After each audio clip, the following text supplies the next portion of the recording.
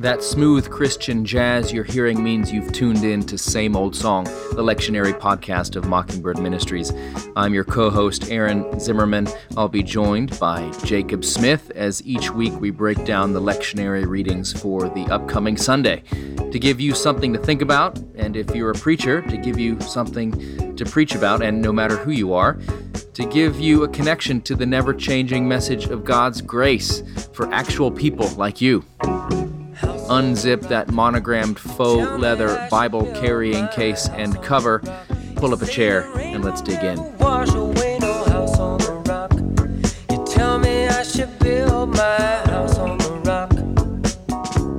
Well, Jake, are you simply having a wonderful Christmas time? I am. Things are trucking along, and so yes, we had our. So we're recording this a little early, but last Sunday we had our annual Lessons and Carols service called Candlelight. And if you're ever in New York City on the second Sunday of Advent, you need to come to St. George's. But it was packed, and it was really beautiful, and it just kind of it made, for a brief moment, COVID seem like a distant memory. Yeah, Calvary St. George's with Jacob Smith and 1,000 of candles in a very flammable space. What could go wrong? Yeah. As I say, it's not Christmas unless you can smell burnt hair at Calvary St. George's. So, inevitably, someone catches fire in the name of Jesus. So anyway, but we have like those fire blankets and extinguishers ready to go. And you know what it is? It's people holding candles with their bulletin and not paying attention, and they like turn around and they're like, "Isn't that beautiful?" With like a lit candle, and it's like. So, but nonetheless, nothing says Good. COVID is behind us like the smell of burnt hair. So, and we're grateful. Yeah, we just. But how are you, Aaron? Good. We're gearing up. We're almost to the top of the mountain here. So, as I say, there's always there's two big mountains in the liturgical year. There's Christmas, and there's like Holy Week, Easter.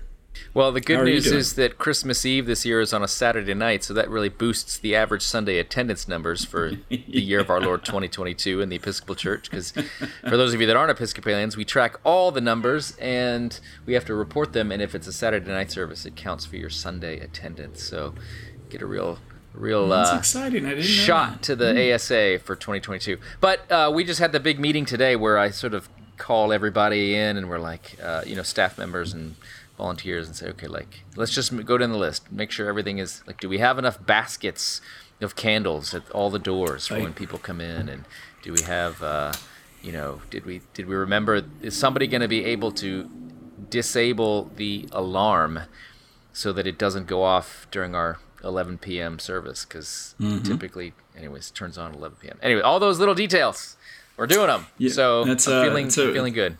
It's a real powerful sign of your leadership, Aaron, that you're focused on detail.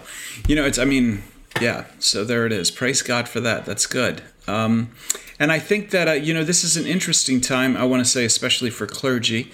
Make sure that you're, getting plenty of rest. But I always say I'll take like 3 Holy Weeks over one Christmas any time of the year. I don't know if you experience this, but as a minister, I oftentimes find a lot of what they call transferred grief. During this time, so I'm actually dealing with a couple of those situations right now, Yeah.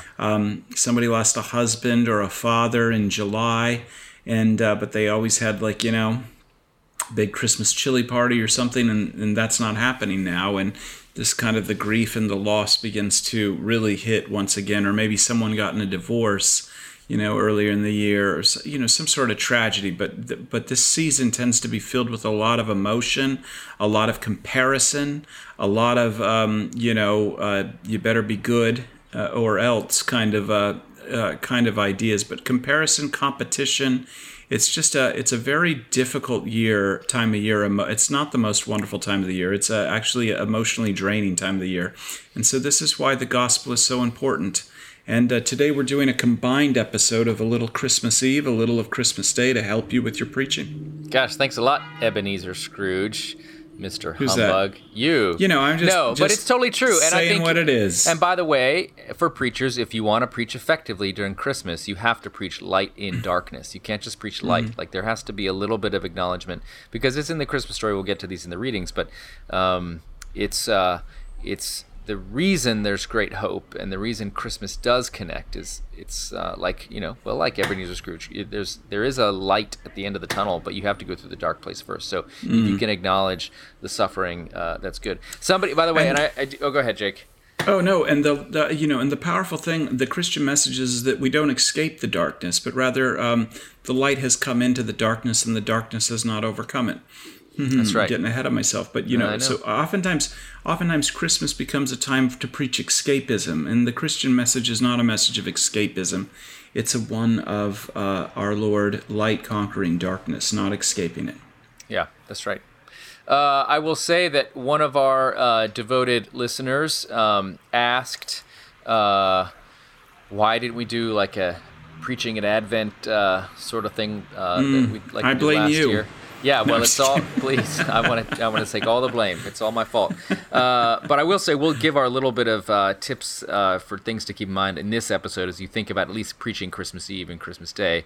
The first thing, again, before we get to the readings, I promise we'll get to it. If you're a young preacher, if you're new to this ordained ministry thing, and this is your first Christmas Eve or maybe one of your early one in your career, just remember that at your Christmas Eve service, about 50% of the people will not be totally sober.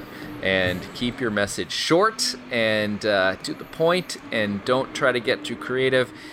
Just preach the gospel and that Jesus loves you, and the point of a baby arriving is to sort of say that God is not here to crush you, but God is here to invite you in.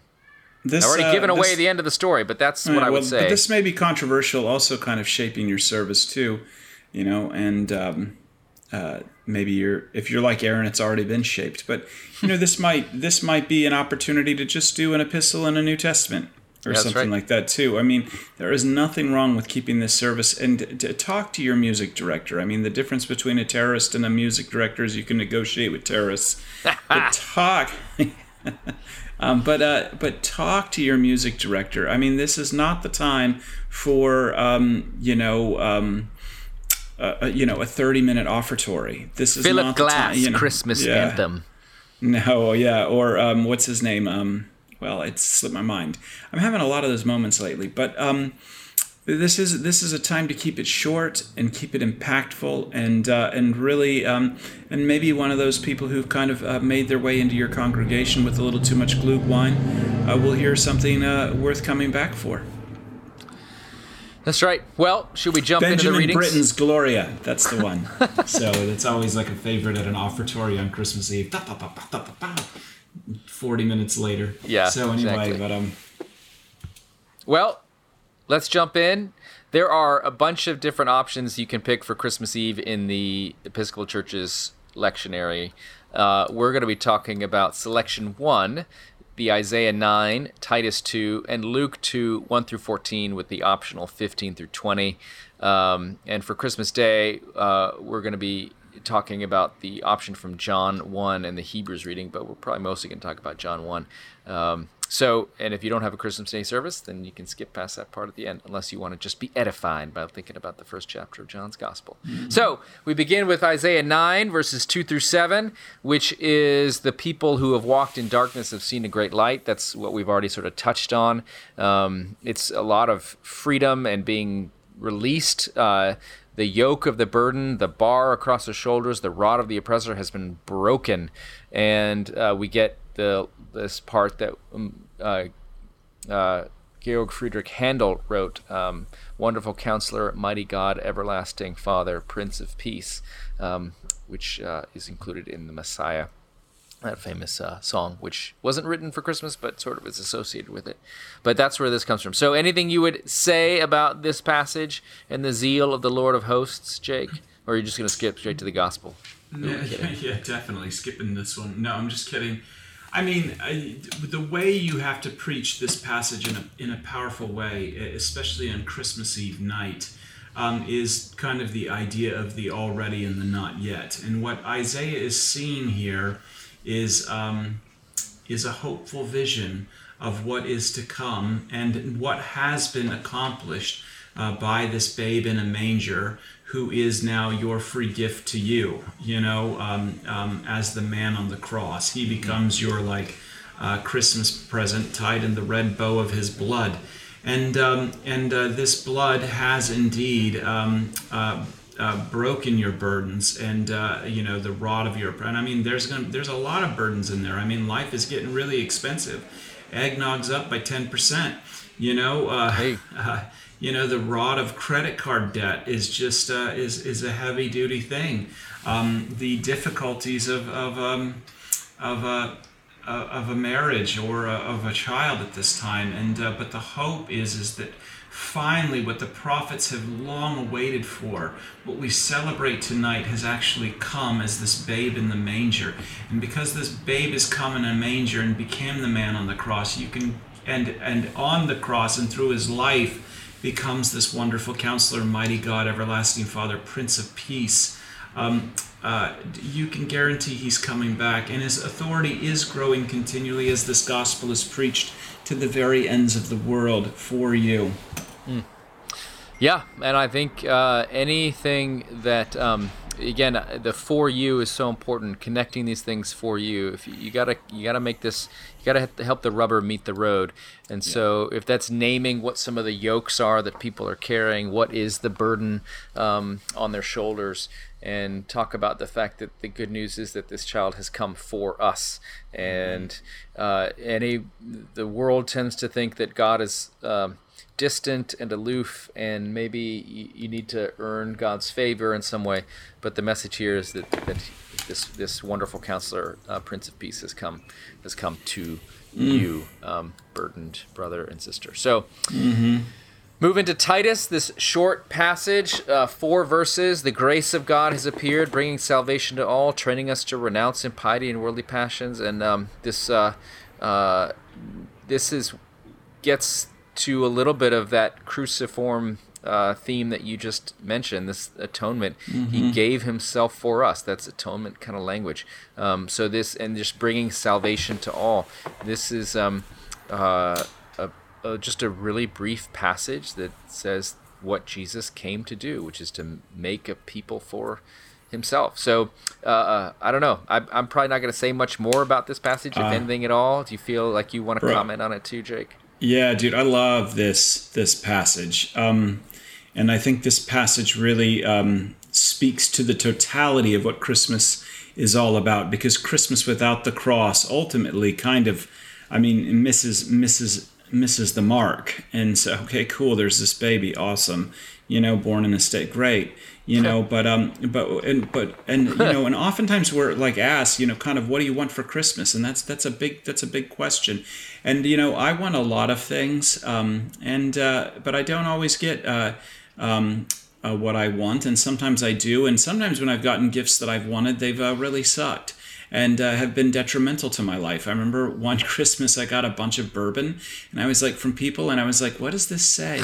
But anyway, and it was detrimental to my health. But anyway, what Paul is telling Titus here is that God is the one who gives gifts, and he's going to give you the gift you may not initially want, a babe in a manger, a crucified rabbi from Nazareth. But God is the one who gives you the gift that you desperately need. And that gift that you desperately need is God's Son, Jesus Christ, and all that he's done for you. And this gift of Jesus connects to your life in a meaningful way by the power of the Holy Spirit. And God applies the gift that we need by the washing and the renewal of the Holy Spirit, whom he poured out on us richly in Jesus Christ our Savior. So this, this really gets at it. Remember, this gift does something, this gift makes us something, and this gift ultimately gives us something. And it's all right there to be unpacked by St. Paul in Titus. And I think the one thing also I would say is, it's all beautiful and good, Jake. There's a temptation among your congregation, dear listener, to hear this passage about living a life that's self-controlled, upright, and godly, that this is just a passage of more law. But just note that declares that we are waiting for the blessed hope and the manifestation of the glory. So yes, the process of sanctification is real, and God does work in us through the Holy Spirit to make us into people that ultimately begin to look a little bit more like Jesus. But know that the Christian life is, as you said earlier, Jake, already and not yet. And it is God who has, as it says, who gives us this Savior that He might redeem us from all iniquity. We don't redeem ourselves. So yes, there's this training that Paul writes about as we learn to live lives like what he describes. But it's a time where we are still waiting, and God is the one that will do this work, and He is the one that will purify for Himself a people of His own. It's not we who have to purify ourselves. Yeah. So make sure if you talk about that, make sure it's heard as God doing the work and not us doing the work. Yeah, and make Himself a people of His own who are zealous for good deeds. The key there is that this is a response of thankfulness in light of the gift that has been given. This isn't a gift. This isn't zealous for good deeds as a sense of payback to God. God doesn't need anything from you.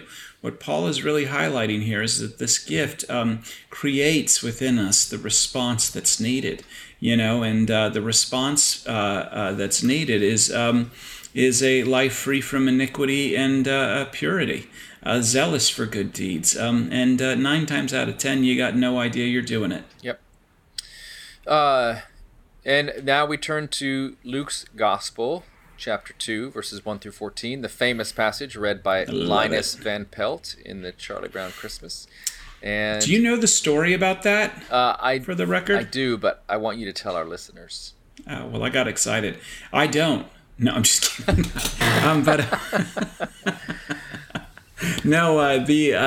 There was this actually, Linus reading this particular passage was controversial, and it was controversial.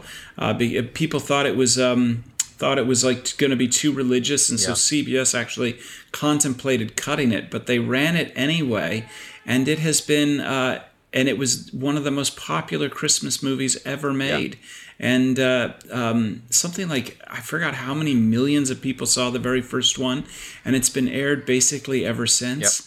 And so the millions upon millions upon millions of people hear the gospel every year through the Peanuts. Charles M. Schulz. It sounds nuts, but it's great. Sounds peanuts. In the Mockingbird podcast universe, I'm pretty sure R.J. Heyman has said on the Mockingcast that the Vince Guaraldi album, the soundtrack for the Charlie Brown Christmas, is like the best Christmas album of all time. So, RJ, if that wasn't you, I don't know. I heard that somewhere. I thought it was you said that, but. And I think MF Doom or maybe ASMR, DJ ASMR, he's mixed it, and it's awesome. That's cool. Like, it's got like a hip hop feel. It's beautiful. So, well, and I think, by the way, also controversial. This is the Charlie Brown's Christmas special, Same Old Song episode. The other controversial thing was including jazz. Like, jazz piano is basically being the soundtrack for a kid's Christmas thing. They thought it should not be that music. Whatever it should be, it should not be jazz. But again, Charles Schulz went with something countercultural, and it was beautiful. It was perfect. And that's crazy. That's Peanuts. Yeah, I know. It wouldn't be this classic that it is if it didn't have the King James version of this passage read by Linus and jazz piano by the great Vince Guaraldi. All right, so in those days, a decree went out from the Emperor Augustus that all the world should be registered or taxed, registered to be taxed. And we get this story, the famous story of David or going to the town of David, Bethlehem, Joseph and Mary pregnant, and she gives birth, and they wrapped him in bands of cloths. It's the famous story. You get the angels out and the shepherd. There's an optional passage at the end if you want to include more of the shepherds going with haste, hustling to get over to the place and find Mary and Joseph. So that part is, you can add that if you want. It's an old story, familiar story, even to those who don't go to church very much. So the challenge is to try to say something that will connect with people. Jake, is there something that you would tell our preaching friends what they should talk about in this passage? Well, as I do every year, because I think it's a very critical piece of the Christian faith, is that it's actually rooted in real history. This didn't happen in a galaxy a long time ago. I mean, Christianity, and one of the things that I love to share with people, especially on this night, because this reading, it begins with a list of historical things. In the days the decree went out from Emperor Augustus, Quirinius, governor of Syria. These are real places and real people. And so, I mean, one of the things that I love to talk about is that, our faith is rooted actually in facts. And that is, for a lot of people, I don't know, the experience. But for me, it's extremely comforting that this isn't a bunch of hogwash. This isn't a bunch of, I've been reading like the great Greek classics with my son. And a lot of that stuff is myth. But this is actual real history. Yeah, and it's I love that there's basically the night watchmen, these shepherds, like the security guards at Walmart overnight are out there, and they're and that's what they are. Yeah. That is exactly what they are. They're not cute little boys. That when you think of shepherds, think of the security at Walmart at 2:30 in the morning. Yep. That's right. And these are people who are not elite. They are not educated. They are folks in rough jobs and rough places, and they're the ones. And so, to me, the beauty and wonder of this passage always is as you said, the kind of the realness of it. This child being born in a very real world situation, into lots of suffering, into real human lives. Joseph and Mary in a very difficult place because of Mary's scandalous pregnancy. And that scandal is something that Joseph will have to deal with as well. The fact that they're under this oppressive emperor who makes them travel, and there's no exemption. There's no absentee ballot here. You have to go to Bethlehem to register. It's just a brutal system of not being able to catch a break for everybody. And yet, in this situation, God comes as this little child in the most humble way possible, and it's the least threatening, most inviting thing in the world, this baby. And something about the character of God being willing to show up so vulnerably, so small, and that this night reveals something about what God is like. When God wants to come into your life and do something, you may not even see it. It may be in a small, out-of-the-way place, but it's not God coming to knock you flat or wag his finger at you and rebuke you or to traumatize you. God is coming into the dark and difficult places to save and redeem you, and that's this great Christmas message. And the message is that God, glory to God in the highest heaven. He's bringing fire to mow you down. No, that's not what it says. Glory to God in the highest heaven, and on earth peace among those whom he favors. Who does he favor? Unwed moms and shepherds who are broke and working a dead-end job out in the wilderness. So it's peace not to the good kids, but it's peace to the human beings. That's whom he favors, as he's clearly shown in this story. So that's the kind of stuff I would talk about. Anything else you would add, Jake, before we turn to Christmas Day? I mean, yeah, the message of the message of the angels is do not be afraid. Yeah. That's the message that God gives to you. Do not be afraid. And easier said than done, God. You know what I mean?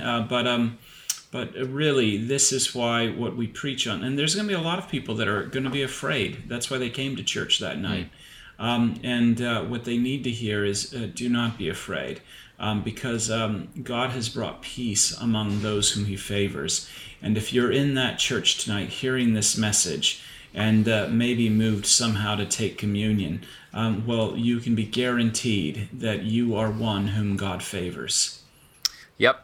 Well, now, after that, you can go home, take a long winter's nap maybe, and sugar plums can... Pour yourself some eggnog. That's right. Visions of sugar plums can dance in your head, and then you can get up the next morning, or maybe the assistant rector or associate pastor or the curate can get up and preach Christmas Day, or maybe you will.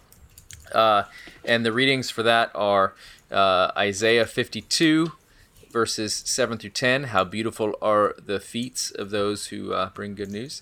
And then you've got Hebrews 1 through 4. You can add verses 5 through 12 if you want, which is basically this passage about God speaking to the prophets, but now he's going to send his son, and then you've got the John 1 reading, the prologue, as it's called, of John's gospel. So what do you want to do here, Jake? Do you want to skip just to the gospel? You want to talk anything you want to say about beautiful feet or Hebrews? Well, I mean, the beautiful feet. How beautiful upon the mountain are the feet of the messengers who announce peace. I mean, this just rings with the gospel, and this is what we do on Christmas Day, is we herald this message that God in Christ has come, and in Christ He is victorious. And so, but the Hebrews passage, I mean, that is like just loaded with Christmas imagery. It's loaded with Christmas imagery. First of all, and just drips with theological content. For example, if you think we're in the end times, well, you're correct. But we've been in the end times for like over 2,000 years, because in these last days, God has chosen to speak through His Son, whom He has appointed Lord of all things. And chapter 1 is very, very important, because Hebrews chapter 1, the author is trying to make the point that Jesus is unified with God. The two are one, and this makes the point. He then follows that up in chapter 2 with God being unified, or Jesus being unified with us. He's our great high priest who's not embarrassed by us. But basically, the point here is that we have been given a Lord, and we have been given one who is whose name is more excellent and more superior than any angels, and that name has the power to carry you through. Has the power to forgive you, has the power to make you righteous, and has the power to carry you through death itself. Yeah. And one other thing I would say about this is that, a lot of people think that Christianity came along much later. No, Hebrews really, I think that especially this first chapter really illustrates the earthiness and like early Jewish Christian thought on Christianity. There's this chapter, just if you want to flush this out, if you felt like preaching on it, really illustrates a high Christology.